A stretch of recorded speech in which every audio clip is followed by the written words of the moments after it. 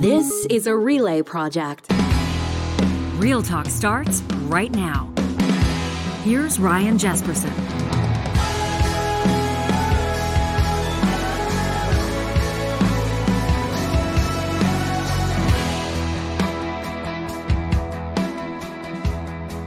It's Friday. Feels like Friday today. It's one of those Fridays that actually feels like a Friday. Nothing worse than another day that you think is a Friday. You ever have that, John? You wake up and it feels like a Friday, but then you realize it's a Tuesday. You've still got some heavy lifting to do through the week. You ever get twisted up like that, pal? It's the worst. John Hicks in the house, technical producer of the show. In just a second, Supriya Dwivedi will join us. And then a Real Talk Roundtable. I've been looking forward to this for a while, although we're going to do some heavy lifting. To be honest with you, it's a conversation that we've teed up on the show before, but this continues. This persists as an issue, a very real issue, an issue requiring our immediate attention as Canadians. Women in journalism in particular and working in politics are facing coordinated attacks, essentially, online threats, harassment. It's brutal. We're going to talk to three of the people that have been quite open about the messages that they've been receiving, their conversations with law enforcement. We're going to get into it in just about a half an hour's time with Nora Loretto, Erica Eiffel, and Kristen Rayworth. That's our Real Talk Roundtable today. And as mentioned, Supriya Dwivedi joins us in just a few minutes. We're going to talk about a few things, including a couple of the Conservative leadership candidates, the federal ones, Scott Aitchison in particular, condemning Dr. Leslyn Lewis's email. Have you heard about this? The Nuremberg email talking about the COVID vaccine. He calls it a dog whistle. This with less and less time until these Conservative Party members are going to be voting on who's taking their party forward, who's moving it forward. Scott Aitchison, no doubt Jean Charest, let alone Dr. Leslyn Lewis, Roman Baber, all trying to get everybody's attention, trying to get people an idea of what the Conservative Party would look like under their leadership. Is it too late? Maybe. I don't know. I don't want to say that I'm a pessimist about this because that sort of implies it just, to me, I feel like we've been kind of sticking a fork in this leadership race for about a month now. I feel like we've been declaring it done for about a month now. And I don't know if it's, to be honest with you, been fair to the other campaigns. In particular, probably the Jean Charest campaign.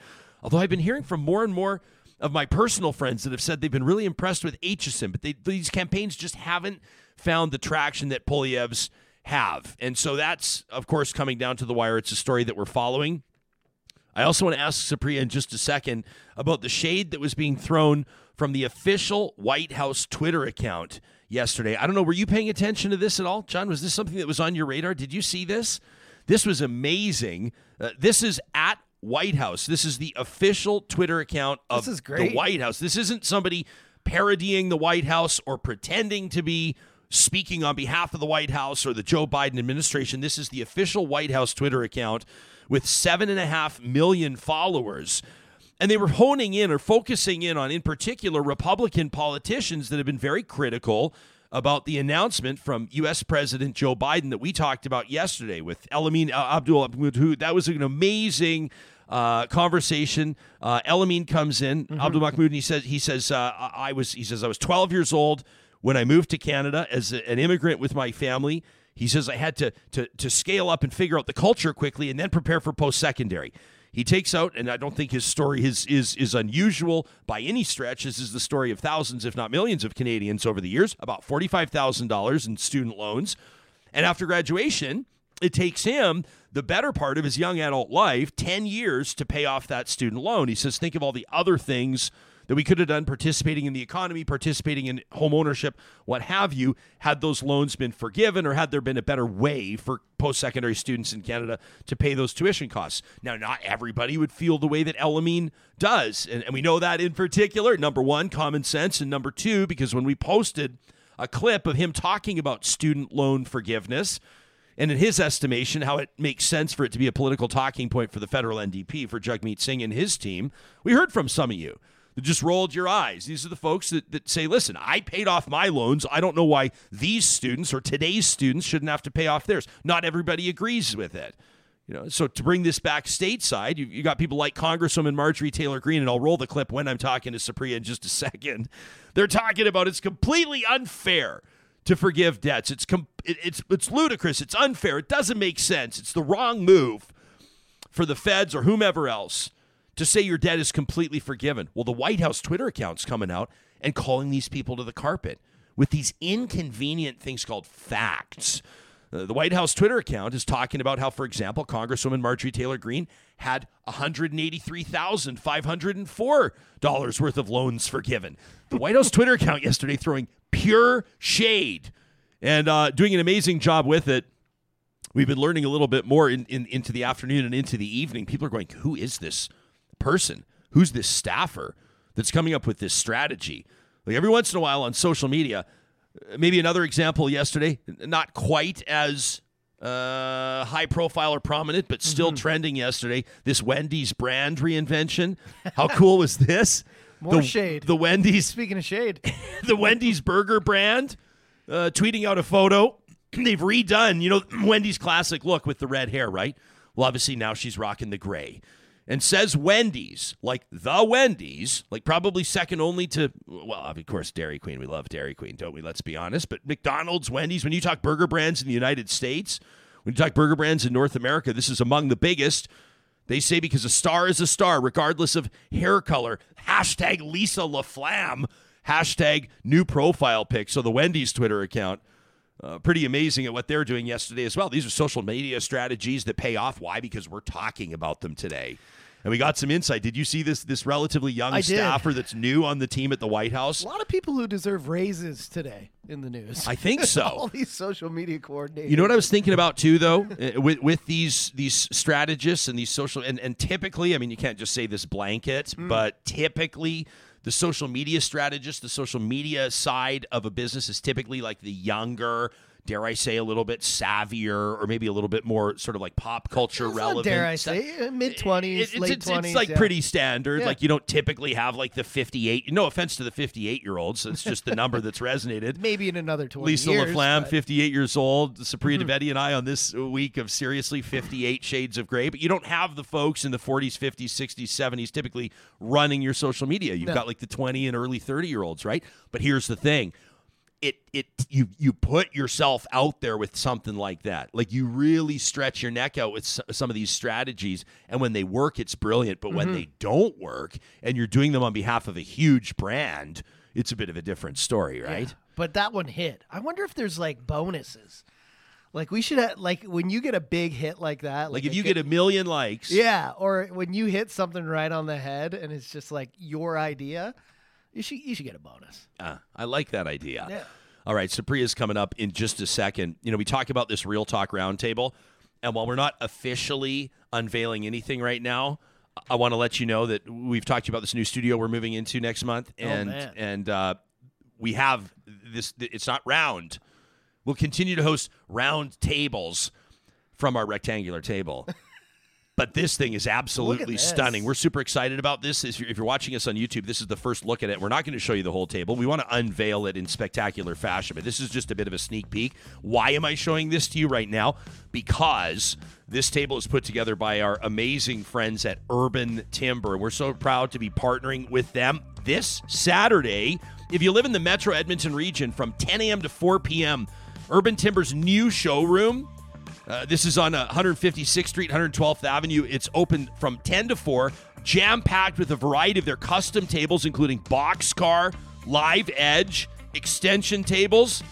And yes, it's going to be there, the very first sneak peek of Real Talk's new studio table. If you're having trouble finding the perfect furniture piece, they will custom make it to your specs and sizing. That's exactly what they did for us. It's literally a one-off piece just for your home. They have Canada's largest selection of hand-hewn white oak mantles, averaging 200 years old. And the owner's daughter, Charlie May, she's going to be there. Darren and Leanne will be there, but Charlie May is going to be running a lemonade stand in support of the Stollery Children's Hospital on Saturday. So we're really looking forward to that. One other charitable initiative we want to tell you about before we get to Supriya Dwivedi. We've been talking to you about this amazing dream home, a chance to essentially change your life by buying the ticket that's going to claim that $2.2 million dream home on Hayes Ridge Boulevard. We're talking 5,400 square feet, 4 bedrooms, 5 bathrooms, fully furnished, 3-car garage, botanical room, gym. I mean, everything you would expect in, can I use the word mansion? You get your tickets online at covenantfoundationlottery.ca, or you can call 1-888-944-2774. For more than 160 years, Covenant Health has made a huge difference for patients and their loved ones. And for the last 30 years, that's been in part through the Covenant Foundation Lottery. You can support it today at covenantfoundationlottery.ca. We went and saw it. You went and saw the Dream Home. 2 blocks from where we live right now. And what do you think? What does 2.2 mil get you on Hayes Ridge Boulevard? My wife's like, so we're exempt from the I don't think you can win. No. I think it would be a bad look if you won it. It is really beautiful. Yeah. Yeah, it's amazing. Amazing. 5,400 square feet. Right near Yager Ridge. You probably know. Yeah. You're a golf guy. Beautiful part of town. Supriya Dwivedi is, of course, our favorite Friday tradition. She joins us, a co-host of Seriously. You see her on Power and Politics and a whole bunch. She's always writing in all the high-profile papers and publications. My friend, it's wonderful to see you. Mentioned episode 5 of Seriously out earlier this week. It's been so exciting to see that gain some traction, and that it's developing a bit of a new audience. It's a show where we promise everybody in less than half an hour every Wednesday we're going to cut through the noise and make sense of the nation's top stories. We're having a lot of fun doing it. Yeah, we really are. And we wrapped that, and it was interesting in the last episode because you and I were having this conversation about Lisa LaFlamme prior to recording, and we were like, we were off for a week. So will the story still have legs? Like we were discussing it, and yep, guess what? It does. And it literally is the story that won't really go away. And you were mentioning the Wendy's thing off the top, and I have a slightly different take of that Wendy's thing because that's when you're going to get in on it, like almost into the end of the second week of this thing. It just goes to show, I think, how many layers of approval that one tweet had to go through and how long it took them to put that up. But I guess totally right. Better late than never, I guess. But now everyone's just dunking on Bell. Yeah, it's one of those things where I feel like they talk about the size of corporations or the size of a staff or maybe even just the size of a comms staff. If you're a ma and pa owned independent hamburger joint, you can say whatever you want from your burger Twitter account 5 minutes after something happens. But if you're running Wendy's account, it takes 10 days. We now know. Yeah, there you go. That's the corporate turnaround for tweet approval. Hey, this White House account yesterday, absolutely hilarious. Johnny, why don't we roll the clip here? So this is Congresswoman, obviously a Republican, to say the least. Reasonable Republicans are going to go, what's that supposed to mean? You know exactly what I mean. Here's Marjorie Taylor Greene on the record just a short time ago. But for our government just to say, okay, well, your debt is completely forgiven. Obviously, they have an agenda for that. They need votes in November. So the timing is a pure coincidence there as well. But it's completely unfair. And taxpayers all over the country, taxpayers that never took out a student loan, taxpayers that pay their bills and maybe even never went to college or just hardworking people, they shouldn't have to pay off the great big student loan debt for some college student that piled up massive debt going to some Ivy League school. That's not fair.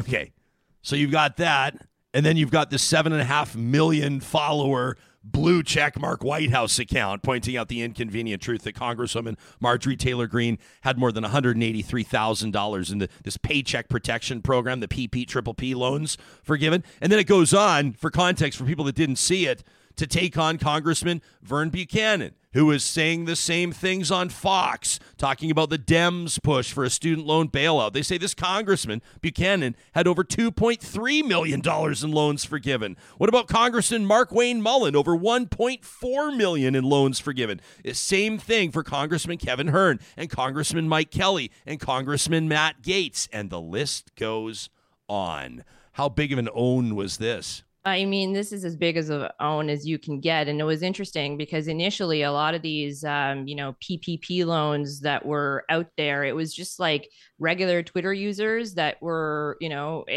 responding to a lot of these politicians or some of the more right-leaning commentators in the U.S. being like, this you, and screenshotting their PPP loan forgiveness. And then, the White House clearly picked up on that and, maximized the full effectiveness of it.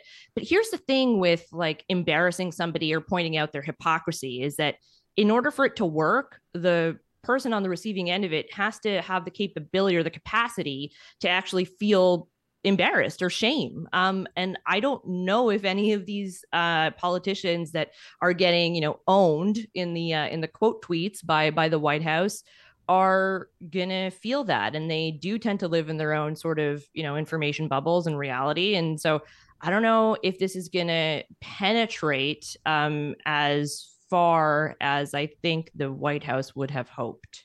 What do you think? We talked to Elamin Abdelmahmoud yesterday about student loan forgiveness and student debt forgiveness. And he was making some interesting points about Jagmeet Singh's shopping list. And he said he was surprised that it hadn't been longer in the first few months or the first several months since the Liberals and the NDP reached that deal. He said that, essentially to paraphrase, he thinks that student loan forgiveness or at least post-secondary assistance with funding is a no-brainer. He says he thinks it could be politically palatable. It's something he thinks that they could gain some ground on. For context, people that didn't hear it yesterday, in the United States, Americans earning less than $125,000 a year could see up to $10,000 of their loans forgiven. What's your take on this? It's not something that there's been really serious or at least lingering conversation about in Canada. Yeah, and that's a really good point. And Elamin's a smart guy, and everyone should read everything he writes, including his latest BuzzFeed article as well as his memoir, Son of Elsewhere. Very good. Good. And I think he makes a good point. But what I would say is that in terms of like how it's managed in Canada, I mean, a big chunk of that, the majority, if not all of it, is like on the provinces, is it not? Like I know, like when I was in university, my entire post-secondary education was done within Quebec. And Quebec tends to have much cheaper tuition than a good chunk of the rest of the country. And I think that the reason why I was able to sort of, I've mentioned this before, we talked about it on Seriously, that we're both the kids of physicians and neither of us ended up going to med school. And I said I basically only went to law school because I needed something, quote unquote, respectable to do when I told my dad I didn't want to go to med school. And the reason why I was able to do that is because tuition was so cheap, right? Like, I don't think I would have been able to do that if I was in Ontario and I was going to be paying Ontario law school tuition fees. So Elamin does make a good point. And there is something to be said more generally, I think, about the NDP under Jagmeet Singh, not honing in on some of the more meatier, affordability issues. And that it should be very comfortable territory for the NDP and traditionally has been. And they seem to be at least ceding some of that ground currently to, Pierre Poilievre and the Conservative Party. And so it'll be really interesting to see once the fall hits and the House resumes and, or back into question period, if Jagmeet gets another spring in his step and starts really, going at some of these affordability issues a little bit harder. Yeah, you wonder if like federal action on something like post-secondary funding could come in the form of like a deferred tax credit or something. I don't know, but one of the things I love, not just about Seriously, and we're certainly pumping that podcast tires right now. We're grateful for everybody that's subscribing and that's rating it and reviewing it and sharing it and everything else.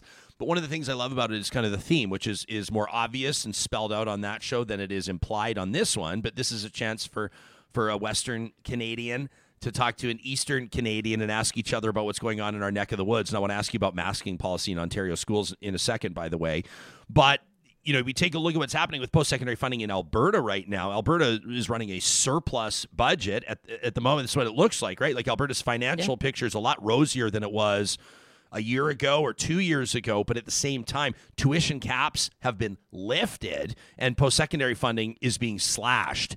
And so it's an interesting narrative. I guess a lot of people would read into this what the government's priorities are.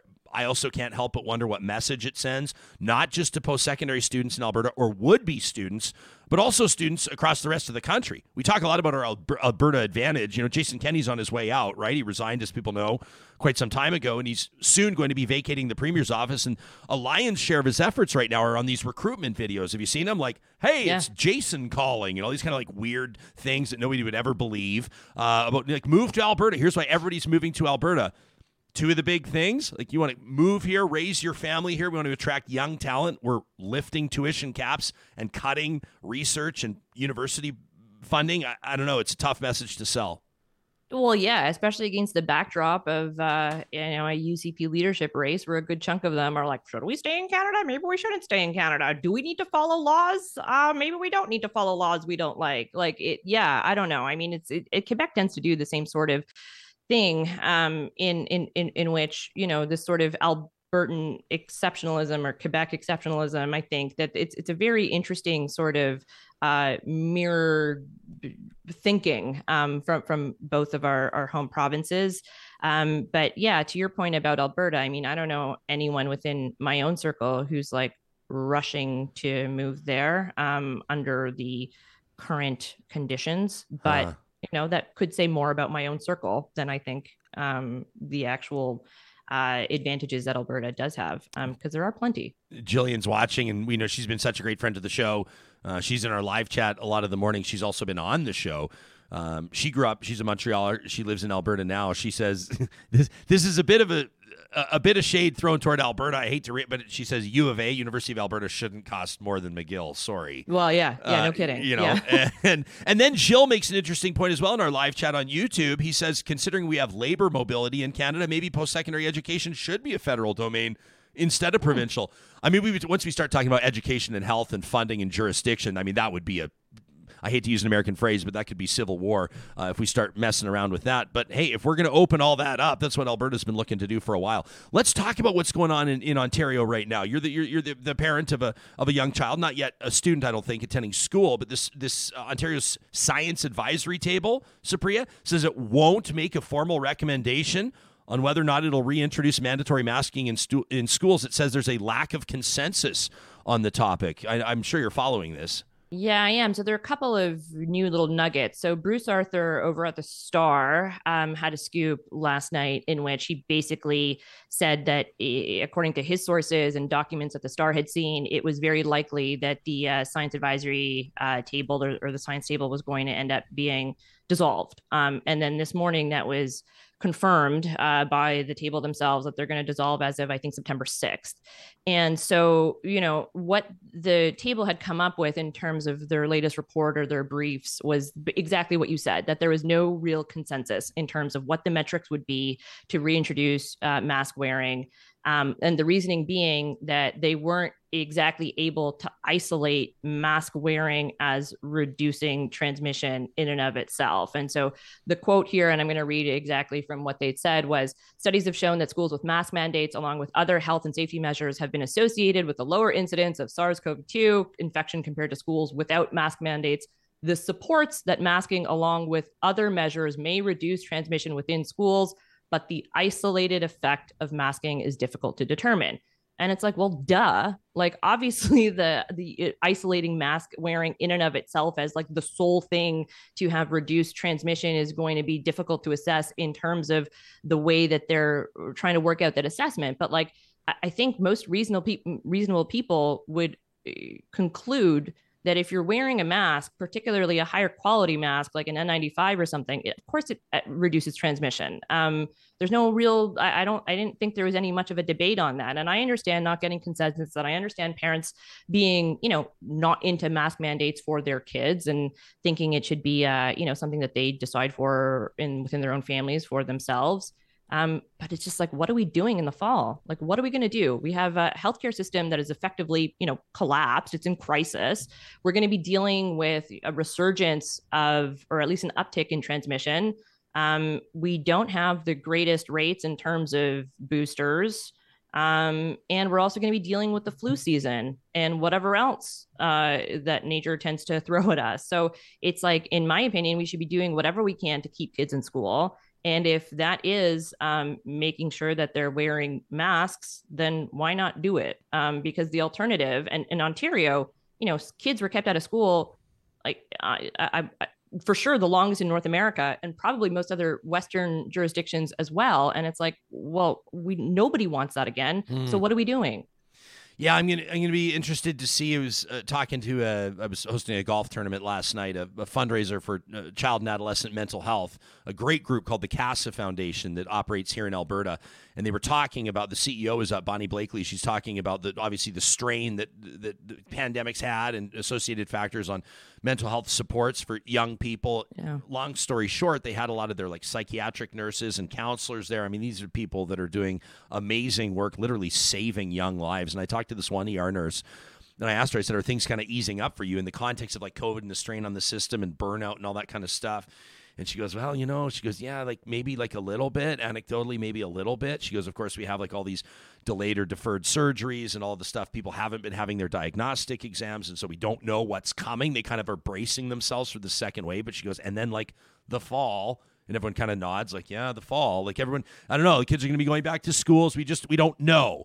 But I'll also say, looking around through the summer, I mean, people have been gathering in large groups as well. Sure, it's outdoors for the most part, but I will be curious to see if this, what this return to school does for the numbers. We take a look at outbreaks. But in we'll Alberta, even know the numbers. That's the other thing. Well, is that if you're if you're dismantling all these science tables and our access to data, then like how are parents even supposed to make their own assessment if you don't have the tools at your disposal to be able to come to an informed decision? Yeah, no, that's such a fair point. That's like the most important point.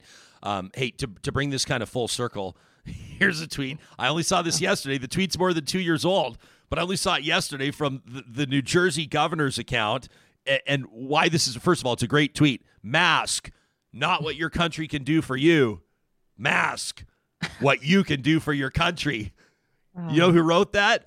That's Megan Coyne, wrote that 2 years ago, and that's the new staffer running the White House Twitter account right now. She was the author of all of that shade yesterday, and that was her 2 years ago. I thought that was a pretty amazing way to work that JFK quote. Hey, I know you have to go, and so do we. We've got a roundtable coming up here in just a couple of minutes, but let me ask you quickly. Just I feel I lamented earlier in the show. I want to sort of hold my own feet to the fire. I probably haven't given enough attention to Scott Aitchison's federal conservative leadership campaign. A lot of people I know that are reasonable and intelligent have actually picked him as their vote. They say that this guy has that kind of prime ministerial quality. He comes across as reasonable, competent, empathetic, and the like.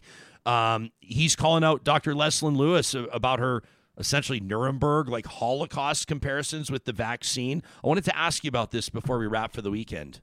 So look, I mean, Dr. Leslyn Lewis has been, quite out there with respect to endorsing a number of conspiracy theories or like just asking questions and this is, I guess, no different. So what she does have in terms of a defense is like plausible deniability or the ability to deflect some of that criticism, because she doesn't actually come out and specifically say that the COVID vaccine is what is in fact violating the Nuremberg principles. The examples that she does cite in her blog post are, pretty undisputed, horrific points in our history in terms of how we've treated Indigenous and Black people.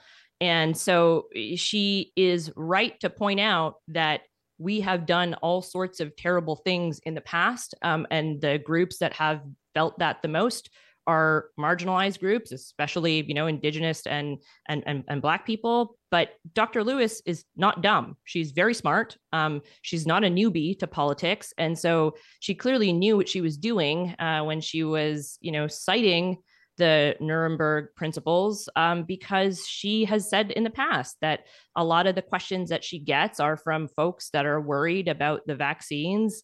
And she has to know that this was going to be an incredibly effective dog whistle for some of the more rabid anti-vaxxers out there. And as any number of doctors or healthcare workers would be able to tell you, I mean, they get all sorts of hate mails saying that, they're going to be subject to trial once this is all over because they violated those principles, et cetera, et cetera. So like Scott Aitchison was right to call her out and right to point out that, this is beyond the pale and that she should apologize.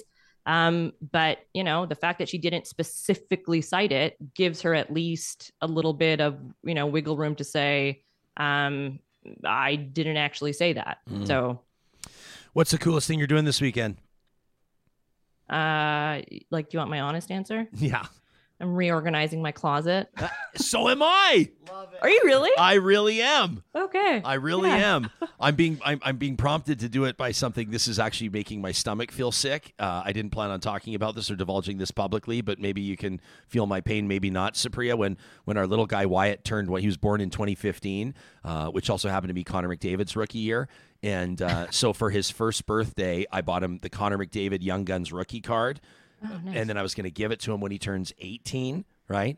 And I can't find it anywhere. And the guy who cuts my hair is a huge Khaled. He's an amazing guy, and he's like a huge collector. And he knows I have this McDavid. And he goes, "Hey, bro," he goes, "You see a McDavid rookie?" He goes, "You see what they're?" He always shows me on the phone what they're priced at. He goes, "They're like averaging 1,500, right?" He goes, "One just sold for $4,000." He goes, "Hey, bro," hey, he's going to give me the high five. I'm like, "Khaled, I'm going to puke. I can't find it." And so I'm pulling apart my whole closet this weekend in search of this fucking piece of cardboard. Godspeed, little doodle. Good luck to you. Thanks, buddy. Yeah. We'll talk to you next Wednesday for Seriously, and we'll talk to you in a week right back here on Real Talk, Supriya. It's always our total pleasure. Sounds good. Talk soon, Ryan. Yeah, that's Supriya Dwivedi. You can, of course, check out Seriously and subscribe on Apple Podcasts, Spotify, wherever you get your podcasts at seriouslypod.com. And if you prefer to watch, you can find us on YouTube, too. Yeah. That podcast is produced by the intrepid John Hicks. Who's also getting in. That's weird. We're all doing closet stuff this weekend. Oh, listen to us. I How just exciting. went to IKEA and bought new. I came into my closet the other day and I had like these hanging, like installed, drilled in holders.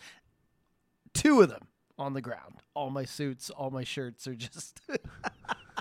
We got our work cut out for us. Yeah. I feel like Will Ferrell in Old School. Was he talking about like we're going to go to where were they going? Like Streaking? by the moon tower. No, he's like, I don't know. We're going to go to Home Depot or something. Maybe look at some wallpaper. I don't know. I don't know if we're going to have time. Yeah. I don't know. There's just so much going on. These exciting lives that we lead. Hey, if you've got some free time coming up this weekend and you happen to live in our neck of the woods, if you live near Metro Edmonton, our friends at Friesen Brothers want to invite you to participate in and support their Edmonton Food Bank Drive and Barbecue. That's happening tomorrow, Saturday, August 27th from 10 a.m. to 5 p.m. You can get a smoky and a pop if you make a donation, monetary or a food item. They're aiming to fill the Edmonton's Food Bank truck, and the most needed items all relate to back to school. Healthy school snacks, things like real juice boxes, granola bars, fruit cups. You want to help out the families that are looking for baby formula. If you haven't bought baby formula, you would never guess how expensive it is. An amazing donation for young families that have welcomed a new member. The Edmonton Food Bank Drive and Barbecue goes at Friesen Brothers South Edmonton Rabbit Hill location this Saturday from 10 to 5.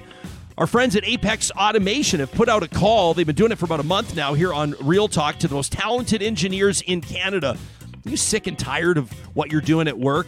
Are you fed up with your company? You feel like there's a ceiling above you? You feel like your potential's capped? Go to apexautomation.ca today. They're so proud of how they're growing their team based on their people. They're giving their staff and their clients back their time, providing intuitive, fully autonomous solutions to industry. This could be your future at apexautomation.ca. Now, if there's maybe a step between now and there, this is where Athabasca University comes into the mix. It's Canada's online university. That's why tens of thousands of Canadians attend virtually, studying programs and courses that offer the flexibility to learn at your own pace on a schedule that suits your lifestyle. You can check out their research opportunities. You can check out the different faculties. Get a sense of what the admissions process looks like by visiting athabascau.ca today. And when we ask you to participate in our show, in the conversation, we drive you to our hashtag RealTalkRJ. That's powered by the team at Park Power.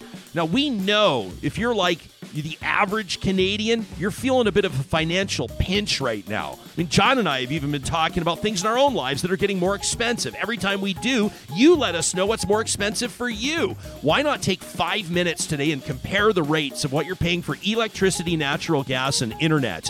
You can easily switch your business over to Park Power, and the promo code 2022-RealTalk gets you $70 off your first bill at parkpower.ca. Well, this has been an absolutely brutal reality, to speak frankly. Canadians, I think, are aghast for the most part. Anybody that's paying attention online, in particular on Twitter, that what appears to be a coordinated campaign of hate, of threats, of violence, of misogyny, racism, sexism. I mean, essentially targeting women, in particular women of color, that are working in the fields of, but not limited to, journalism and politics. 3 of the people that have been very open about their own journeys here, including receiving some of these messages, having conversations with police, and working with their colleagues to address this in meaningful fashion, are forming our Real Talk Roundtable today. It's a pleasure to welcome to the show Nora Loreto. This is her Real Talk debut. She's the author of a new book, Spin Doctors, and she's the co-host of the popular Sandy and Nora Talk Politics podcast. Kristen Rayworth is a sexual violence survivor and an advocate. She's currently working as a political staffer. And Erica Eiffel is an economist. She's host of the Bad and Bitchy podcast, and she's the founder of Not in My Color. Erica, I should also point out that you form half of our what are we called? The unofficial opposition roundtable. But right. That's a different story for a different day. Welcome back. I love, shout out to Mo. Yeah, that's right. Last time you were on the show, we had a lot of fun talking politics, and I don't know if I say the subject matter was a little more light or not, because we sunk our teeth into some stuff, but it was a lot less personal. All 3 of you that are joining us here this morning have been facing personal attacks, and Erica, I've decided, and you can correct me if you think I'm wrong or if you want to take this in a different direction. I didn't think it was smart to read any of the stuff that you've been posting, the stuff you've been receiving this week. It is nothing short of absolutely horrific. Can you bring our audience up to speed? Oh, about this. Okay, so I think on Canada Day, I received an email along with Saba Itazaz and another journalist of color. So, I just look, usually when these things happen, like I've faced, hate over the years. When these things happen, I just look for keywords, usually the N word and the B word. That's what I look for. And then I'm like, oh, this is hate. Bye. I have edits to do. Like, I didn't have time, right? But fast forward a few weeks and it becomes a more coordinated, sinister email that included death threats, gang rape threats in language of a somewhat progressive nature. And that's what's disturbing, is that their use of language and their manipulation and perversion of the language of activism, the language of equity, to turn it on its head and use it to, I think it was a senator who was on your show earlier. Paula Simons. Yeah. Yes. Who said it's emotional terrorism. And that's what they do. They use this language and they use our connections with each other and what we write and what we talk about and what we actually strive for, and use it, manipulate it, and turn it against us and abuse us with it. Nora, sorry, Erica, I didn't mean to step on your toes there. No problem. Nora, you're sitting, for people that are going to listen to the podcast, I want to let them know you're sitting here and you are nodding, demonstrably nodding to everything that Erica's saying. Why is this resonating with you so directly? Well, I mean, first of all, I think it's an Italian thing to speak with my body, so I can't help myself. I mean, I've been receiving threats for a long time, pretty much my whole adult life. The first time I received credible threats, I was 20, and we were confronting organized white supremacists on campus at formerly Ryerson University, which is now Toronto Metropolitan University. As a writer, I have received, whatever you can imagine, I have received. And this whole last round of threats in the summer, I've been very much outside of it, which is great, which also speaks to the nature that it is coordinated and they target people for very specific reasons. Though I did receive one of these very long creative writing threats, and as Erica says, it is very unsettling. I mean, in this case, like I received one and I didn't share. Usually I share all my threats. This one I didn't share because it was so weird that this guy created a fantasy MMA match where I was fighting all of these people that he hated, and they were all CC'd on this email. And it's just like, is this fanfic? Like, what are you doing? Why? What kind of person sits down at 3:30 in the morning and is like, I'm going to live out my MMA fantasy with all of these violent like images and send them to these strangers for, I'm not sure what purpose. So yes, I received these kinds of messages. I write a lot about online hate as well. And one thing that has always been very difficult when you write about online hate is, you have to capture political moments and where politics are and where people are orienting around politics. And that's sometimes very difficult because having that broader conversation is not something that mainstream media is prepared for. And instead they focus very much on the individual impact and the individual threats, which is like, for the individual, I mean, that's their world. Those are their threats. They should be doing literally whatever they want with those threats. But when you step out and you look at the role of mainstream media in this whole world, not just in how we deal with threats, but also with how we arrange society and how we're pushing people to the brink in different ways, of course, it's going to manifest itself in these threats. And we have to like be clear, of course, racialized women in general targeted the most, but like you can be the most granola boring white guy and also receive some pretty horrible threats too, because it's kind of a sign of where society is at right now. People are really, really cracking. And the pandemic obviously plays a massive role in this. Like, oh man, this roundtable could be 6 hours. I promise it won't be though. But Nora, I want to say, like you, in one of your more recent episodes of Sandy and Nora, you talk about how you believe, in your estimation, you don't think that Canadian media right now is capable of speaking truth to power. It's a bit of a different context, but I do want us to put mainstream media, so to speak, and independent media as well, for that matter. Let's look in the mirror too today. I want us to put that under the microscope, and I want us to talk about law enforcement and investigations, and we'll circle back on that. But Kristen, Nora just says, what kind of a person does this? And that's kind of what everybody's asking right now is who is this person? Who are these people that is put together? I hate to almost further the phrase that was used earlier this week, but it was contained in the document, a hit list. It's a hit list that was widely circulated this week, specifically naming women working in media and politics in Canada. And Kristen, I know that this has been landing in your own backyard. Yeah, so I mean, I'm on the list, and we all are. I found out, I guess it would be about 2 weeks ago, because I was in an email sent to another journalist in which I was threatened to be gutted. And then it has just gotten progressively worse since that happened. And Nora published a great piece this morning about this and about talking about online hate and online harassment.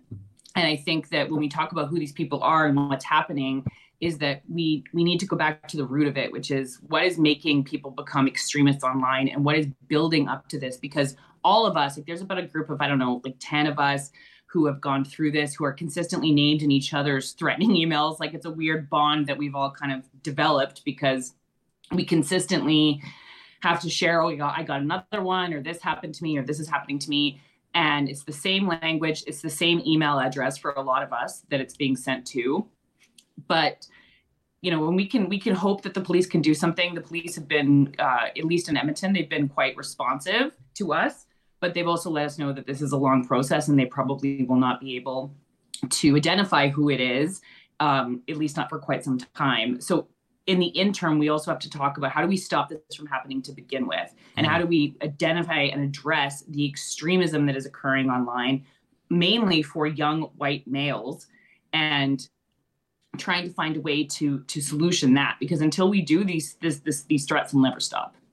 So let's have that conversation. And I want to sort of like put the ball into play and then get out of the way. We'll treat it like we're having coffees or beers or wine or whatever. Erica, maybe to you first. Like as a society, we'll get a lot of engaged audience members, I guarantee it, who will listen to this, who will connect with this story. Perhaps they've faced threats, or perhaps they're simply appalled. We've got a letter coming up in Trash Talk after we wrap up this segment that touches exactly on this from a guy that's basically saying enough is enough. So for the audience member or the average Canadian that's listening to this that says, so what needs to happen here? The obvious ones are file a police report, speak to your employer, require media conglomerates to do more here. But Erica, let's talk about like boots on the ground type stuff for the average everyday person. How do we respond to this? Well, honestly, my greatest support has come from community. My online community has been very helpful. My offline, like me and the other women who were immediately affected, have kind of gotten together and galvanized and shared our experience and really held each other up. And I think that should be for self-care. First of all, self-care requires some community. And we're in a space right now, we're in a time in our history where we don't know how to form and how to operate in communities. So what happens is people are left isolated. And so I would say the first thing is try to reduce the isolation as much as possible. That will kill you more so than the threats. That would be my first thing. And community can do a lot. Community can go into protection. Community can look out for you. So for example, my neighbors and I, my neighbor will text me if they hear like funny noises outside and they know I'm not at home, even if I am at home. We need to start looking out for each other in this society, because this idea of individualism is not working.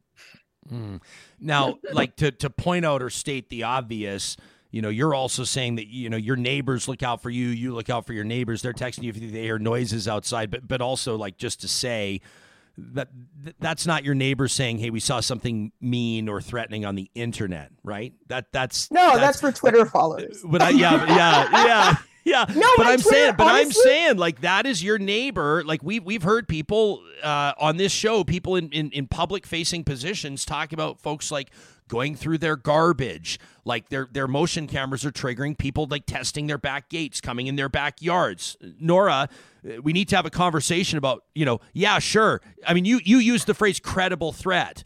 And for most people, I would imagine you look at something and you go, that's the work of a lunatic. I hate to use that language, but like, this is not real. This is not something that's actually going to cut off your head and fuck your neck. I mean, that's just one example of one of the things I read this week. But so how do we know? It's not credible until all of a sudden it was tragically credible, right? Okay, so I think that this is actually a very difficult conversation to have because, like, Kristen referenced my article this morning. The reality in Canada is that the people who are most threatened are not those of us who are high profile. It's the people who are most threatened are the people who live in and around these individuals that threaten us. And the biggest example of this is Mark Lipin, who was the shooter at the Montreal massacre. He had a hit list. His hit list included high-profile feminists and politicians and activists, and he didn't hurt any of them. He walked into a classroom full of women. Well, not full of women. He separated the women from the men, and he murdered the women in this engineering classroom in 1989, right? And so, like, there is a difference between the stochastic terrorism that comes through our email all the time and a threat to our physical person. Because if we're receiving these kinds of violent threats from these individuals, there is a high probability that these individuals are violent in their day-to-day lives. And so one of the ways that I deal with this is when I receive a threat from an individual who's using their real name, and not always the case possible, I follow up with people who are close to them. So I've tracked down parents, I've tracked down employers, I've tracked down friends, and I say, here's the threat that your son has given me. Do I need to fear for my life? And in every case, the person responds to say no, that as you can imagine, he's struggling, we're at our wit's end, we don't know what to do. And then all of a sudden it gets brought, like, just sucked back into the real world of who are these people they are people who are struggling and they are in pain. I don't care about them in one way, as in they're telling me to go die, so I don't really care about them. But in another way, this is an unhealthy society. This is an unhealthy social fabric that enables this kind of behavior. And when the mother responds to me and says, I don't know what to do, she's saying she has no services, she has no resources. And so we can talk about the police not being able to do anything, or restraining orders, or other kind of legal mechanisms that might be able to keep us away from these people that are threatening us. And then it's different if you're a high profile activist in a small community where people know where you live. That's quite different than if you're a high profile activist, but everyone, in my case, I'm in Quebec, and everyone in, let's say, Alberta hates me for a week. They're not coming to Quebec. They're not asking for directions on the side of the road of how to get here, right? You got to speak French to do that. But when we talk about the services available to them, that's where the rubber hits the road. There are no intervention services that are not the courts or police. There are no classes for social skills. There are no forced cooking classes or forced sports activities to bring you into community with other people, to give you those relationships, to help you actually navigate things. And then worse than that, because of the way that our society treated the pandemic, we just further marginalize people who are already fringe. So this is the problem, right? Me personally, like I did a talk in Edmonton just before the pandemic, and I was literally receiving emails from people saying, we know where you live, we know you're away, we're waiting for you at the airport. Jeez. And it's like, no, you're not. You are absolutely not. Like, this is not affecting me. I'm, whatever. But like, so we have to know the difference between that. And then this is where our networks that Erica talks about, like the people that have gone through this, how do we calm each other down, feeling good about this, laughing some of this stuff off, because they will continue, and we cannot be silenced, and we cannot be afraid. But we do need to be worried about the people in their immediate sphere who potentially are the ones who are going to be victims of their violence. Nora, you back in April of 2018, I want to ask you about your tweet about the Humboldt Broncos bus crash. It was about 48 hours after the crash, and you tweeted, "I'm trying to not get cynical about what is a totally devastating tragedy, but the maleness, the youthfulness, and the whiteness of the victims are, of course, playing a significant role." Did you suspect that tweet would have the reach and the impact that it did? Can you take us back to April 8th of 2018? Well, you know what? I'll take you back to April 7th of 2018, where I watched the press conference, like everyone else, where they were announcing what they knew about the accident. I studied, I did my master's in Saskatoon. I know those roads. I also am a Canadian like everyone else. I know what it's like to be on a bus. I worked on tour buses between Quebec City and Toronto. I was as horrified as everyone, obviously. The day after, folding laundry, it's at night, school starts the next day. And I am talking at the same time as the fact that at the time, there was another death after, but there was 15 victims of that accident. And at the same time in Ontario, 15 women and their children and a brother had been murdered in intimate partner violence in 4 months. And I was saying, so that what you can't tell is where in my thread all that is, right? I was saying, like, this is like the same number of victims. What is the difference? Well, the difference, and then you read the tweet. And of course, that's just one tweet. There was 4. The rest are like, I don't want less for these folks. I want as much for everybody else, right? Didn't you also mention, I believe at the time, there was a GoFundMe for Humboldt and a GoFundMe for the Quebec mosque shooting victims. Yep. Right? And I think that was in the tweet thread too. Or it was around the same time. It's around the same, yeah. And people were making the same point. The point that you were making, and the point that, and I made the same point too, but I didn't have the reach I do now, but is that I believe the Humboldt GoFundMe raised an obscene amount of millions in hours. Like 50 million or 50 million plus, I think. And the Quebec mosque shooting, which had happened the year before, didn't even got less than half. When I say less than half, not even less than, it was much less than that. Yeah, it was like $400,000, and it wasn't for the victims. Yeah. It was $400,000, and it was for Ayman Dirbali, who was the one who was paralyzed in the attack. But right? Exactly. $400,000 was for his house. But this. So I'm trying to say that comparison I just want to say is a true one. It needs to be pointed out. The fact is, look at hockey now.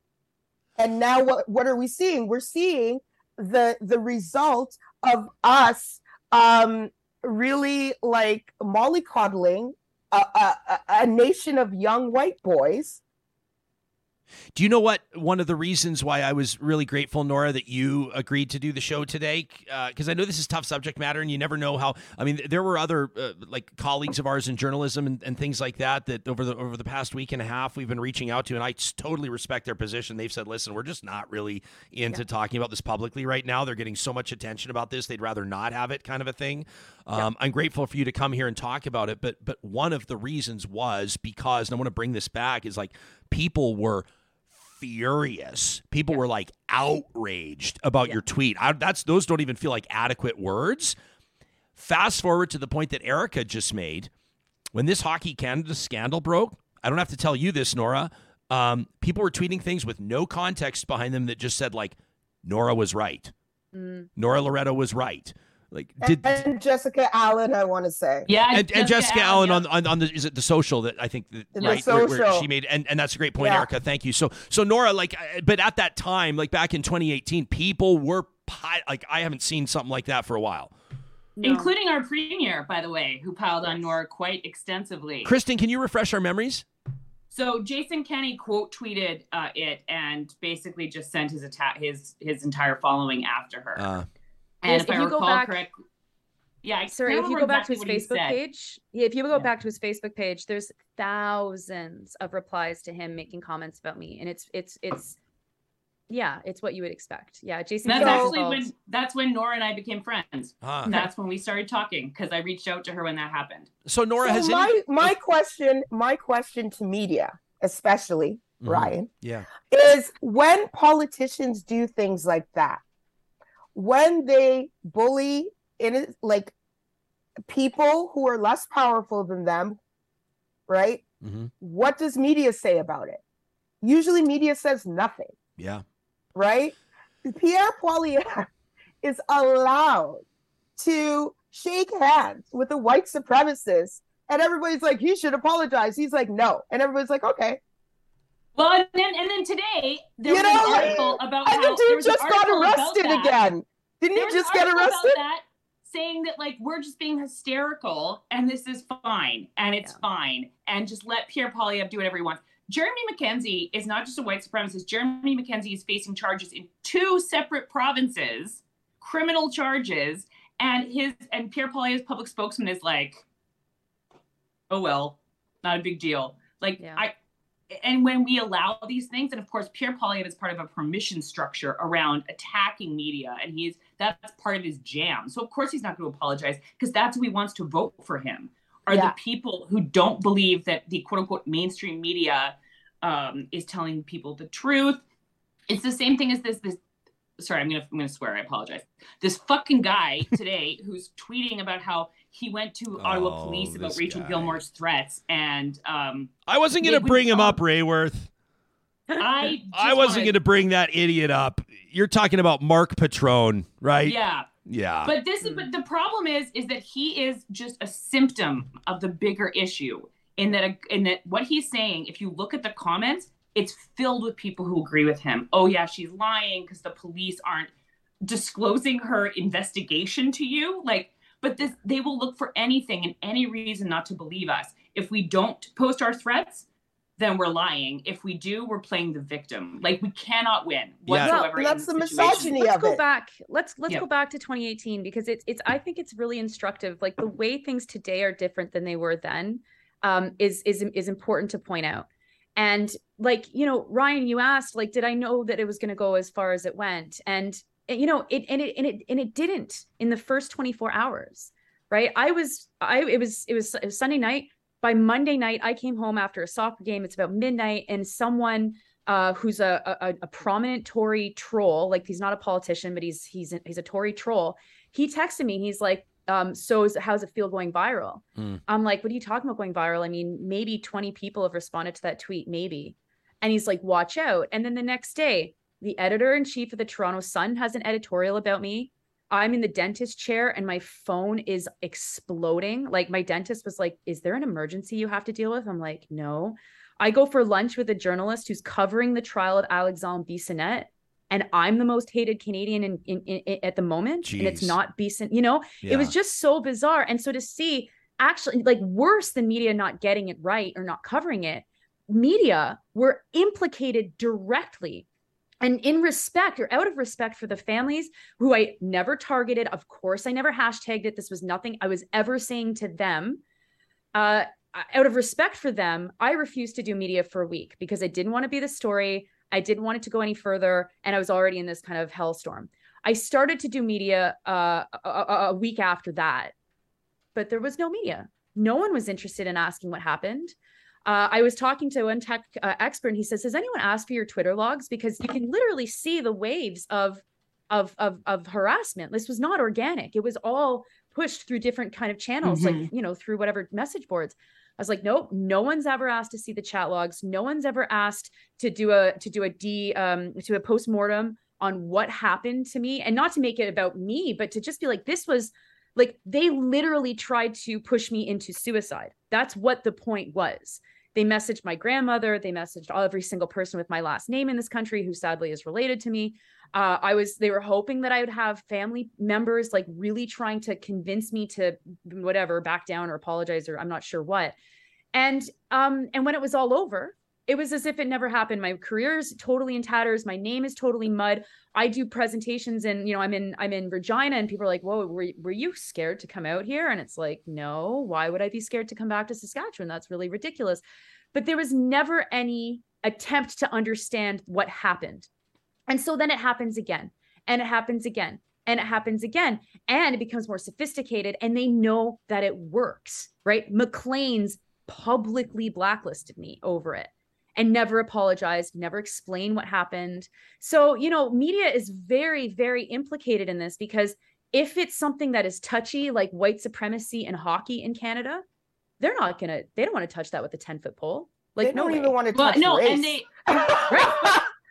But they love to, like, they love the story, right? Because even when I went viral, like when the thing with Kent Hare happened, nobody in media asked me if it was okay to use a picture of my fucking 4-year-old niece as the picture that was on the National, that was on CBC all over the place, that was in the Globe and Mail. Like, it was me and my 4-year-old niece. Nobody asked permission for that.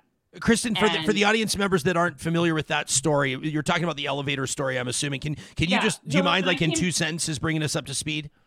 Yeah, so I came forward in 2017 around issues around sexual harassment with then MP Kent Hare. My accusations were found founded by an independent investigation, and he stepped down from cabinet. But my life exploded in much the same way Nora is. Like, I remember going to bed and thinking, like, I've just expressed my opinion, like, 'cause I didn't really think what was going to happen. And then my life just imploded. I was everywhere. My name was everywhere. My parents got called. My grandparents got called. I got death threats. I got rape threats. I got a lot of dick pics, which is a weird thing for people to do in that context, but that happened quite a bit. But media also was deeply disrespectful to me and to my family in the way that they chose to handle it. And that will always kind of sit with me poorly because of the fact that it ended up targeting my family way more than it should have. And nobody actually, well, one person, one journalist, but most people didn't actually even come to me and talk to me about the human impact of what that does to you. Do you want to give credit to the one person that did? Emma Graney, rock star. But and I include myself in this, though. Media has been ill-equipped to tell stories. Like, I remember even, like one of the Grand Confederacy of Treaty 6 First Nations, one of the most incredible things that they did, and this might seem like an obvious thing now, maybe, I don't know, but their comms team ahead of and then in the early stages of the papal visit and the Pope's apology at Masquachis, and obviously his recent tour across the country, the comms team at the Grand Confederacy of Treaty 6 First Nations reached out to reporters. I know because I was one of them that got, and they sent out like a 2-page briefing on how to conduct interviews like that are potentially triggering interviews, how to conduct interviews that could re-traumatize what we might call newsmakers or spokespersons. It was like a bullet point type list of things to consider as you're covering a story. I mean, capitalize Indigenous. Capitalize, yeah, for starters. I mean, but is that, Erica, is that a reference to Alberta's Premier's tweet this morning? He did it this morning in a tweet. There was a did you hear about that? Oh, here we go, Rayworth. So a church burned down last night in Fort Chipewyan. Fort Chipewyan is a community in northern Alberta. We've talked a lot about it on the show. It's a community here's a bit of context. I might get off track here, but I'll bring it back, I promise. Cancer rates in Fort Chipewyan, in particular in the First Nations, are off the charts. And Fort Chipewyan happens to be downstream from a lot of oil and gas activity. And happens to be. And their chief, Alan Adam, who has, in my mind, if I can say, one of the most remarkable interviews we've ever had on Real Talk. I'm surprised it doesn't have 3 million downloads. Alan Adam came on here and threw bombs at the provincial and federal government, saying they know about our cancer rates. They know about our people being poisoned. They do nothing about it. They're in the hand of industry. And Alan Adam, and you may remember Chief Alan Adam was also the guy who, if I can put it candidly, got his ass kicked by RCMP outside the casino in Fort McMurray. Everybody remember that? This is all starting to make sense. Yes, and so there are coming together. So there are major tensions in Fort Chipewyan with the Indigenous population around that area. And of course, in the recent climate, our understandings, revelations, or let me call them reminders about residential schools and the relationship that the church had there. And so here's the background, okay? So last night, a 100-year-old Catholic church burns to the ground in Fort Chipewyan. And this morning, Alberta's Premier tweets, I don't have it in front of me, but something like, it's a shame to see another arson, by the way, not confirmed, another arson, he says, at a church that's very important to the small I Indigenous people of the region. And critics of the tweet are rightfully saying, why are you invoking the Indigenous people in this? The police, the church is still smoldering. Like, fire investigators can't even get in there yet. Like, what do you mean arson? What do you mean Indigenous? Like, it just This is just, sorry, I'm sorry to completely interrupt you. No, I'm done.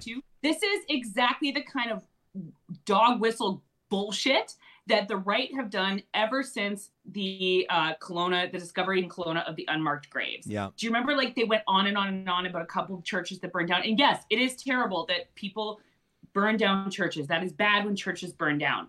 But it is distracting from the broader issue, which is around residential schools and the Indigenous communities' experience in Alberta and across the country. But they love to focus on this. And of course, Kenny did that. Of course he did. That seems very typical for him. But it is disrespectful, first of all, to not capitalize Indigenous. That's not a difficult thing to do. And secondly, to assume that it's a crime before you know anything. But he's only doing that because it involves a Catholic church. If it didn't, he would not have tweeted that. And if we were tweeting something about a crime, assuming a crime against an Indigenous person, I don't think that would be the same response from the Premier. No, it would be minimized. And exactly the dog whistle politics that have wafted through this country for the last, I would say, at least 5 or 6 years in this iteration of it, has been ignored by media. And because of that ignorance, not only does Jason Kenney get to say whatever the hell he wants to, for example, that somehow COVID is being spread by people in Northeast Calgary who happen to be brown or, of South Asian descent is another story. Nobody says anything. Other media outlets have a tendency to believe authority over anything, right? They do not challenge power and they do not challenge authority. And that is a problem because what Jason Kenney has been able to do is build up Danielle Smith. And there is a through line between Pierre Poilievre's handshake with Jeremy McKenzie and our hate. There is a through line there. Absolutely. So don't think that things aren't going to get worse. They're going to get a lot worse. And the fact is, now we have an issue of democracy. So all these people who like to tell us about liberal democratic ideals and love to tell us about something and who tell us that now is not the right time, you know who else used to say now is not the right time? The white moderates that Martin Luther King wrote about in a letter to Birmingham jail. You know, he says the same thing. We're at crunch time right now. Our democracy is in peril.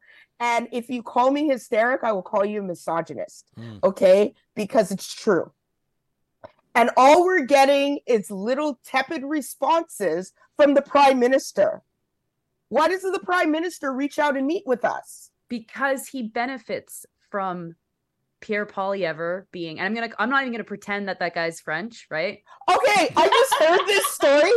Okay, Nora, I just heard this story about how he changed his name to make it sound more French. You heard it on Real Talk. No, I heard it in the gym this morning. Well, that's why everyone's talking about it. We broke it because my brother went to high school with him. And my brother, really? Yeah, my brother, he didn't go by Pierre. And he's Pierre in the yearbook, but he was their class historian. He goes, he never went by Pierre. So anyway, it doesn't matter. What was he, Peter? No, I can't. And I'm drawing a blank. No, it's like Peter Poilievre. Oh, it's like I don't remember what it was. Jeff. Yeah, thanks, Johnny.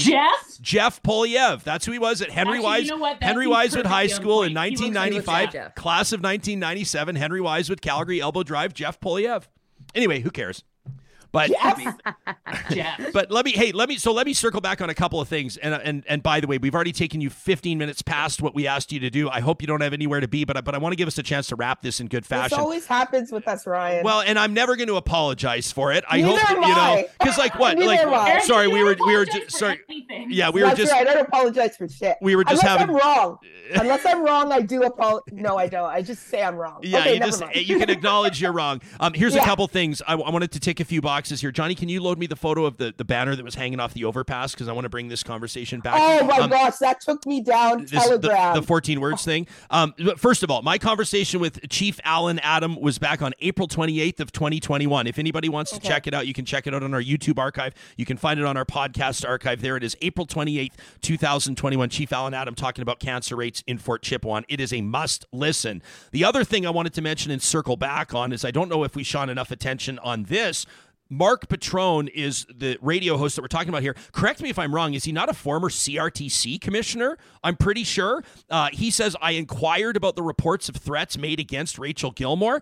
He says, per this response from the Ottawa Police, good morning, Mark. The Ottawa Police can't confirm nor deny an active investigation about a named person unless charges are laid. And then he leaves it there. Now, any reasonable person with a junior high school education, let alone somebody that has a talk show, would know that police will never comment on an investigation ever. No. That is not police protocol. I mean, I've been asking the RCMP for comments on the update of the investigation into the 2017 UCP leadership race for years now, and every time they write me back, because I'm looking for the scoop and I want the exclusive, they write me back and say, Ryan, as you know, and per our previous replies, we cannot comment on active investigation.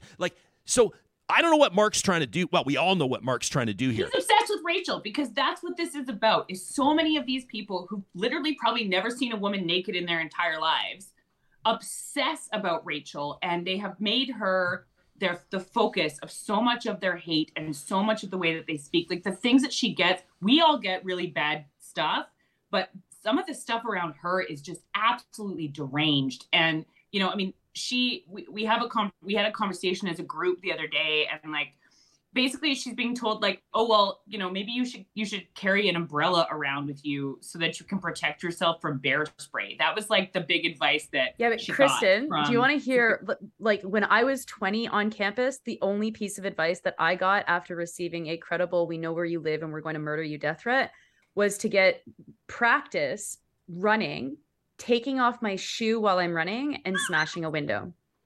That's helpful. That's great. That sounds about right. This was I want to sort of bring us to a point where I'd love to just have the three of you have a chance to just sort of, you know, we don't want to leave anything on the table here, call them closing remarks or what you will, but this is just a reminder to me of what we're dealing with and how the threat is real. This is a reminder to me that expressions of white supremacy and sexism, expressions of hatred towards certain religious communities or gender minority communities, what have you. This is in Calgary. This is a banner that was hung over McLeod Trail, which is a popular north to south thoroughfare in Calgary. Oh, McLeod Trail. Yeah, you know what I'm talking about, Erica. McLeod Trail, home of Fuddruckers and Earl's Willow Park and all the great, Toys R all the great. By the way, I was just telling my friends the other day, we all agreed that we're like, why isn't there an Earl's out here? Oh yeah, I mean, don't Like get me started. Don't get me started. Nora's shaking her Are you head. having Earl's just sponsor your podcast, Erica? Is that what this is? Hey, Earl's bad and bitchy. Yeah, Earl's bad and Earl's bad. And, Earl's? that sounds like their martini happy hour. You could have the Earl's bad and bitchy, Erica. That would be Totally. That would be incredible. Pomegranates. Yeah, but hey, let me get serious for a second. This is a banner that was hung on McLeod Trail. It's the so-called 14 words. We must secure the existence of our race and a future for white children. There it is, hanging in daylight, in plain sight for everybody to see. Erica, what's our perspective check here as we head into the weekend? Okay, so I saw this online, and then I saw that it was hung by like White Lives Matter, and then I went to Telegram, and then I found their page, and then I went down the rabbit hole, and it's not pretty. It's not pretty. They have a whole manifesto. They have it's wild. It is wild. And the thing is, I think I didn't realize how much children are being radicalized. And yesterday, I'm gonna close with this story. Yesterday, I think I posted on Facebook. Yeah, I still have a Facebook account. That my response to Justin Trudeau for his tepid, banal, generic, I don't care tweet, right? And I basically said, you didn't even mention that it was female journalists or female journalists of color. You didn't mention anything about the type of threats we're getting. Like, this is a day late and a dollar short, right? And this kid that I've known for years. His mother and I used to be friends. And he comes in and blah about journalists, like the same kind of 8chan, 4chan stuff. Yeah. And this kid 4 years ago was a nice kid. He was a lovely child. He was giving, he was empathetic, he was compassionate, and now he's full of anger. And this is a kid who didn't know me as a journalist. So I don't even know where he got this from. But the point is that white children are being radicalized at an alarming rate, and their parents have no clue. None. Okay, Kristen, that's what I'll leave you with. Yeah, and that's something significant. And that's, I just want to kind of like sit there with that for a second. I appreciate that, Erica. Kristen, give us something to walk with this weekend. Well, I'll say that, like, so all three of us are friends. We know each other. We talk offline, obviously. And so we all have very dark senses of humor when it comes to this, because that's the way that we processed it. Okay. So I think if you're listening to this podcast and you don't know us, that you probably think that we've never felt afraid, or that that this hasn't emotionally impacted us in the way that we are framing it.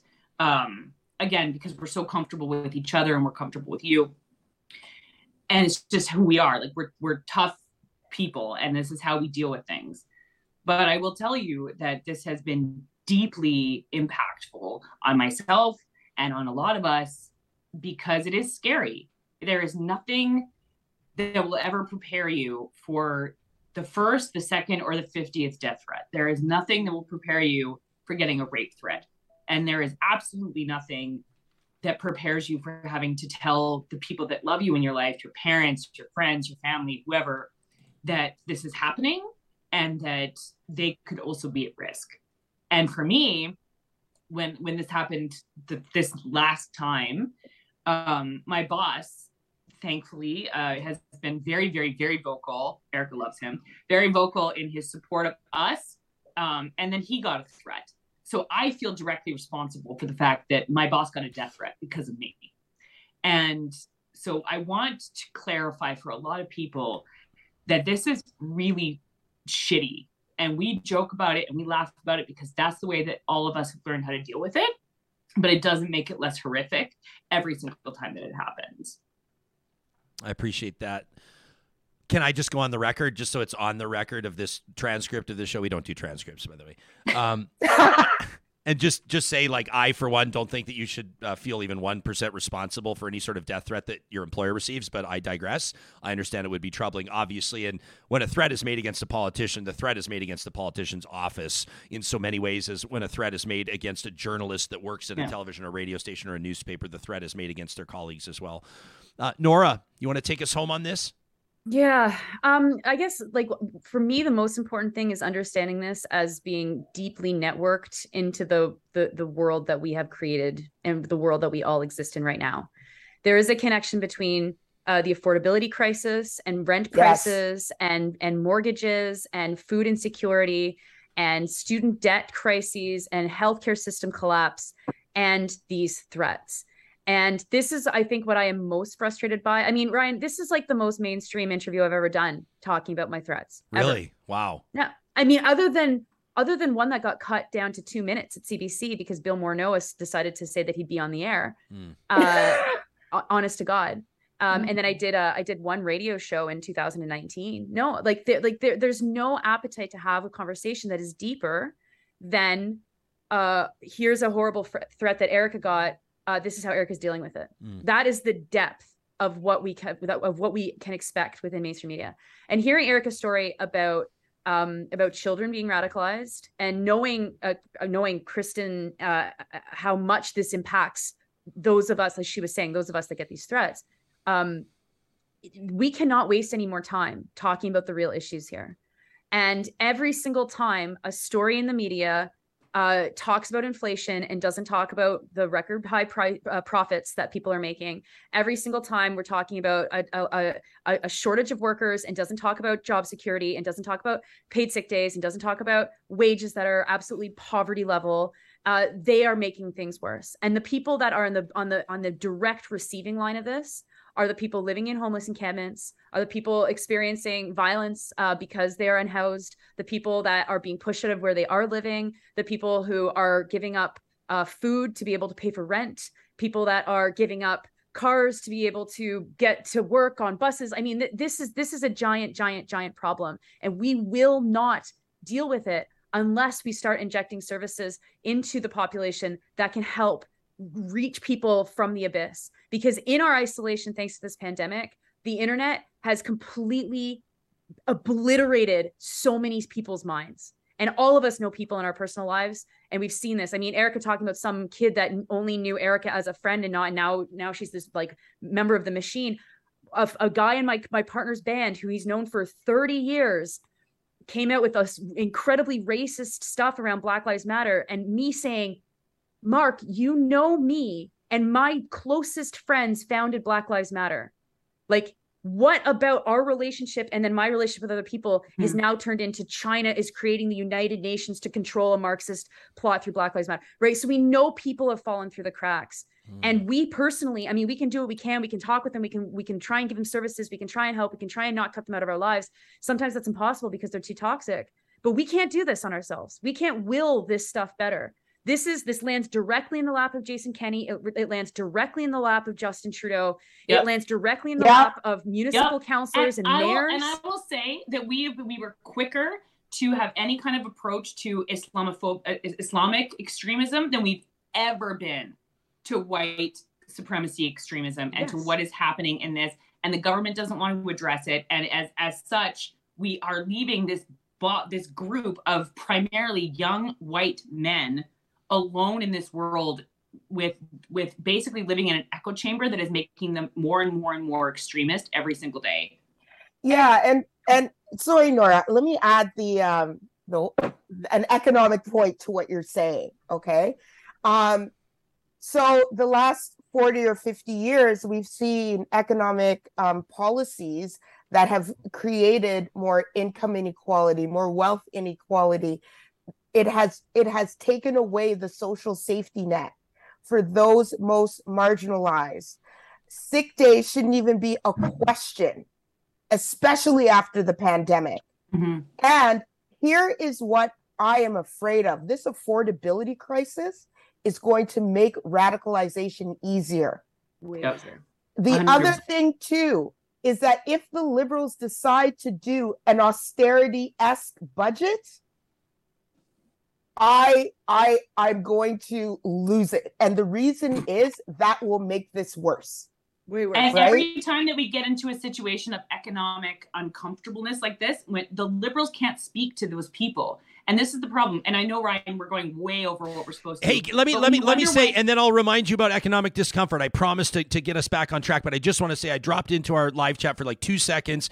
TS says, make sure you hit the like button, everybody. These are important conversations. We need the algorithm to take this, and TS is absolutely right. Share this, like this, tell people about this conversation. Nora says this is the most mainstream it's ever been. We're not mainstream. We're trying like hell to be Exactly. there. We want to draw those numbers, but that's I mean, up to I you, hear our you, Real right? Talk audience members, to share this. But here's the one I wanted to read. Emma says, I want more of these deeper conversations, please, and thank you. And I'll tell you this, having been in terrestrial radio and morning television before that, Nora, I mean, I made my career for 12 years on 3-minute interviews. It's terrible. It's brutal. We were supposed to wrap here at 11:30 Eastern. It's now coming up on noon Eastern. It's almost 10 Mountain. We're a half hour overtime, and you know what? It doesn't matter. That is the beauty of this format. That is the beauty of podcasts, is that we can talk this stuff out. Rayworth, economic discomfort.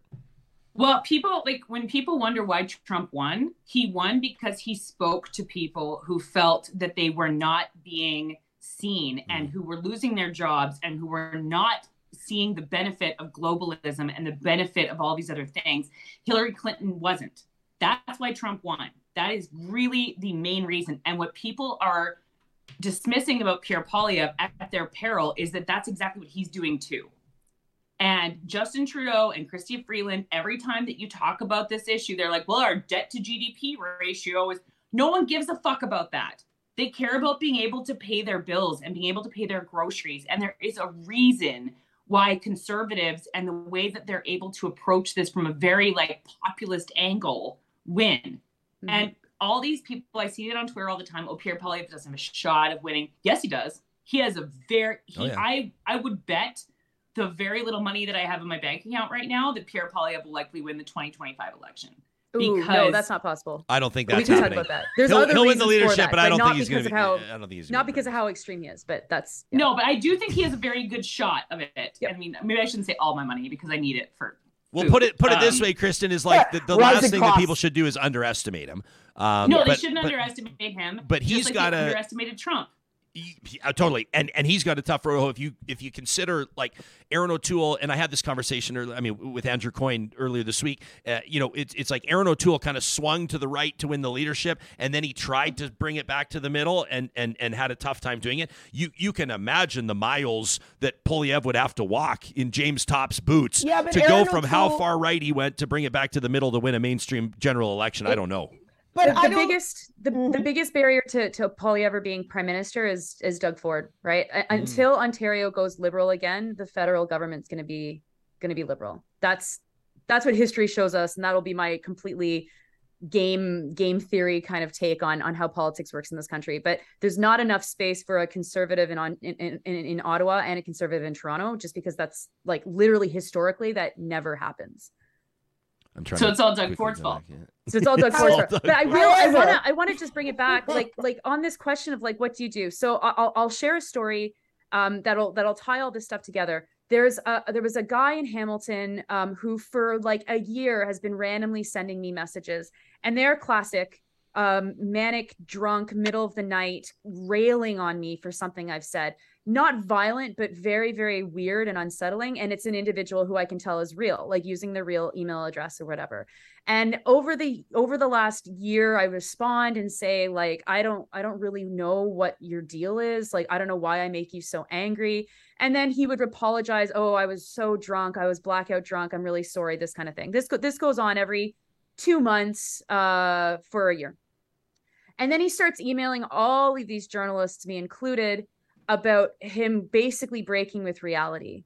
And so from the last 2 months, we all read these. Well, I mean, we couldn't, there's too many emails. We're receiving emails like just all the time. And it culminates in him murdering his father and Oh. telling us about it in these emails. Oh this my just happened. gosh. Yeah. You talked And- about this in your piece. Yeah. And it's like, we saw the cries for help. We saw the cries for help. It was clear this guy needs help, and he's tried to get help. And I emailed him in the initial flurry. So after maybe 30 emails, I was like, hey, I know this is a cry for help. I have no idea what I could do to help you, but please let me know. And he said, no, Nora, it's totally fine. I just want to make sure that if I'm murdered, they know that I was murdered. Like, again, break from reality stuff. And you look at this situation, and this is someone who tried to get help, who has deep, deep, deep trauma. He was talking about all of the trauma related to his father and in general in all of these emails. And there's literally no option. There's nothing. Can't get a psychiatrist. You're not going to go to a mental health emergency. Don't want to get the police involved. There is nothing. And so if at the most extreme manifestation of what we experienced with these harassment online, we literally have nothing to address it, then we're fucked. You can read Nora's piece out just right now. The problem with our conversation on harassment of journalists. It's on Passage. You can get it at readpassage.com. Nora Loreto is co-host of the Sandy and Nora Talk Politics podcast, and she's the author of the brand new book, Spin Doctors. You can learn more about it on her website, noraloreto.ca. Kristen Rayworth is a political staffer, a sexual violence survivor, and an advocate. Erica Eiffel, an economist, the founder of Not in My Color, and of course, the host of the Bad and Bitchy podcast. Make sure you subscribe to those podcasts, show them some love, and thank you for being a part of this conversation. To the three of you, I can't communicate my gratitude adequately for this extended length discussion that just has been begging to be had. Thank you for this. Thank you. Yeah, thanks for Thank making you. space for it. Real Talkers, thank you in advance for sharing this episode. Every Friday, we present the Real Talk Roundtable on issues that directly impact our listening audience across Western Canada and across the country. You can send us your thoughts anytime to talk@ryanjesperson.com. I want to apologize. Neither Chantel, the crane operator, nor Chris knew that their emails were going to get read today. They're both phenomenal. Chris wants to talk about my conversation with gun lobbyist Rod Giltaca yesterday. Chris's email is amazing. And Chantel tells us that she listens to Real Talk from her crane on the job. She talks about her experience growing up as a survivor of harassment, as a survivor of sexual abuse. She talks about misogyny in the workplace. It's powerful stuff. I'm going to get to both of these emails on Monday. You have my word. This conversation went quite a bit longer than we expected, which we will never apologize for. John, the beautiful thing about this format, as mentioned, we don't have news, traffic, and weather every 11 minutes on the wheel. We No. don't have to break for the sports No. show that's coming up after us. We can talk do what we for want. as long as we need, as long as these conversations are resonating, not just with the guests. We have three remarkable people That today. that was fire. But the That whole audience is interview. on this as well. And, Yeah. and audience, like Real Talkers, you telling us, like you may think that this is a small thing, but for example, like, I'll read a bit of it, like Chris's email when he writes in and he says, I listen to Real Talk. He says, I want to thank you. He says, your show makes my drive to work a little more thought-provoking. You know how much that means to us? That drives us. And when you have people on our live chat say, keep this going, keep it going longer, supply your own questions to our hashtag, you make the show stronger. You make our understanding of the significance of issues more deep. Because of your perspectives, and we thank you for that. We say that we have, and this is when we pitch, like when we pitch the Prime Minister, we've got some big asks right now. We're always trying to bring in the big names, and we also want to bring in the people you have no idea who the hell they are. You've Even never Jeff heard their names Polyev. before. We would love Even him. Jeff Polyev. We've been trying to get him on. We have been trying to get him on the show. I don't know why they're not responding to us, but we say to him, this is sure one of the most downloaded news talk podcasts in the country. We say, but this is bar none, the most engaged podcast audience in the nation. Don't take it from me. David Hurley said the same thing, host of the Hurley Burley. I love it. It's because we're here every day thanks to the support of our great sponsors. That conversation is brought to you by our friends at Eden Landscaping, a custom landscape builder with more than 20 years of on-the-ground experience in Edmonton and area. It's not too late to bring your outdoor space to life. We're getting late into the season, into August, but if you've got maybe a quick excavation, you know what I'm thinking, Johnny, in particular? Maybe people want to run a natural gas line out to their garage to get that heater in there on the thermostat before winter hits. You're going to want to contact Mike and his team today. today. They do it all. Retaining walls, design, outdoor kitchens, planter boxes, whatever you need, they can do it at Eden Landscaping. At Sherwood Dodge and St. Albert Dodge, they've got Ram Power Days going on right now. You can get 0% financing for 60 months on approved credit, plus up to $6,750 in total discounts. That's more than $10,000 off the price of a brand new Ram. That is Canada's best-selling truck, back-to-back Motor Trend Truck of the Year. That is across the country, the best selection of Ram, Dodge, the Jeep lineup as well at Sherwood and St. Albert Dodge. You can find them under the sponsors tab on our website. And our friends at Kuby Energy want to remind you, when you go to kubyenergy.ca, the first thing you're going to see is a pop-up that asks you if you want a free solar quote. Now, why does it make sense to do it today? Because of this Greener Homes grant. The federal government has it. You can read about it on Kuby's blog. It's a $40,000 interest-free loan to get solar panels up on your roof. Interest-free. Plus, solar now, more affordable, more effective, efficient, that is, in its draw than it ever has been before. I mean, the technology is astounding year over year, let alone 5 years ago when maybe you last entertained the idea. KubyEnergy.ca. You can learn more about this $40,000 interest-free loan. And this weekend, say hey if you're going to be grabbing a DQ Blizzard from the Dairy Queens of Northwest Edmonton and Sherwood Park. We love giving shouts out to our good friends, the family-owned Dairy Queens in Palisades, Nemeo, Newcastle, Westmount, and Baseline Road. If you follow me on Instagram, you know a short time ago, less than a month ago, we trusted them with my son Wyatt's birthday cake, Johnny. They did the Dairy Queen birthday cake, the classic ice cream cake with the Minions theme. It was a huge hit. A huge hit. I connected with one of Wyatt's young friends. He's just 6 years old. He looked at me and he said, I only like the chocolate cookie crumb middle. I said, you and me, pal. We'll stick together. We'll crush that cookie crumb middle. Next time you're ordering an ice cream cake, do it from the Dairy Queens of Northwest Edmonton and Sherwood Park. We wrap our broadcast week every week courtesy of our friends at Local Environmental Services. They love keeping it local at localenvironmental.ca. An opportunity to blow off a little steam. We ask for your submissions through the week every week to talk@ryanjesperson.com. What you're about to hear are 3 emails from real talkers. It's a tradition we call Trash Talk.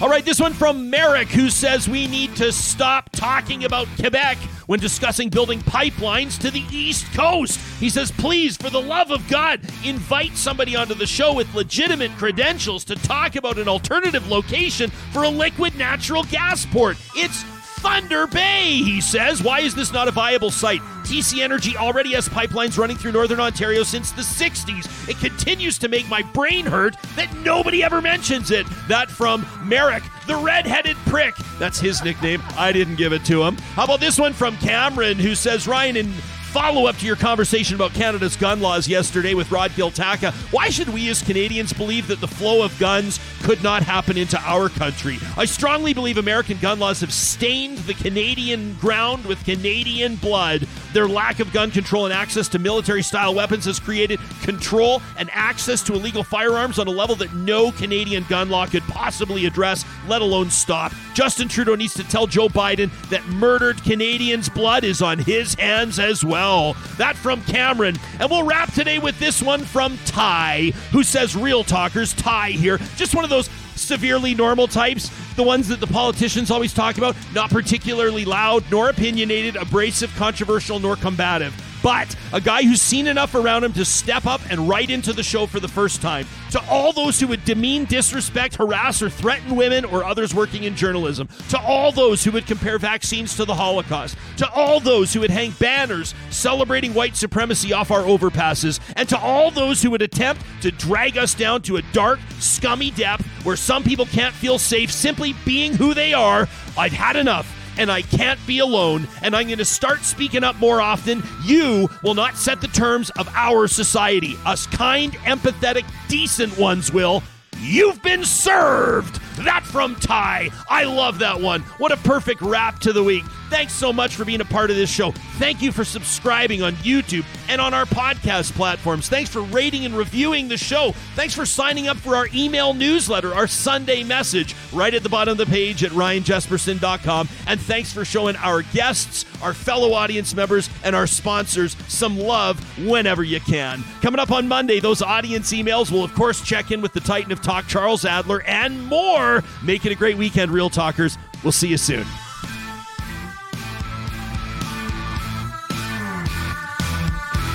Real Talk is hosted by Ryan Jesperson. Executive producer Josh Dunford. Technical producer John Hicks. General manager Katie Cook-Chivers. Account coordinator Lauren Sterlego. Human resources Lena Shepard. Website design Mike Johnston. Voiceover by me, Carrie Skelton. Real Talk's editorial board is Supriya Dwivedi, Ahmed Ali, Brandy Morin, Ann Castleman, Corey Hogan, Harman Kandola, Catherine O'Neill, and Chris Henderson. Member Emerita, Julie Rohr. Real Talk is recorded in Edmonton, Alberta on Treaty 6 territory, the traditional and ancestral territory of the Cree, Dene, Blackfoot, Saulteaux, and Nakota Sioux, home to the Métis settlements and the Métis Nation of Alberta. Real Talk is a relay project. For more, check out ryanjesperson.com.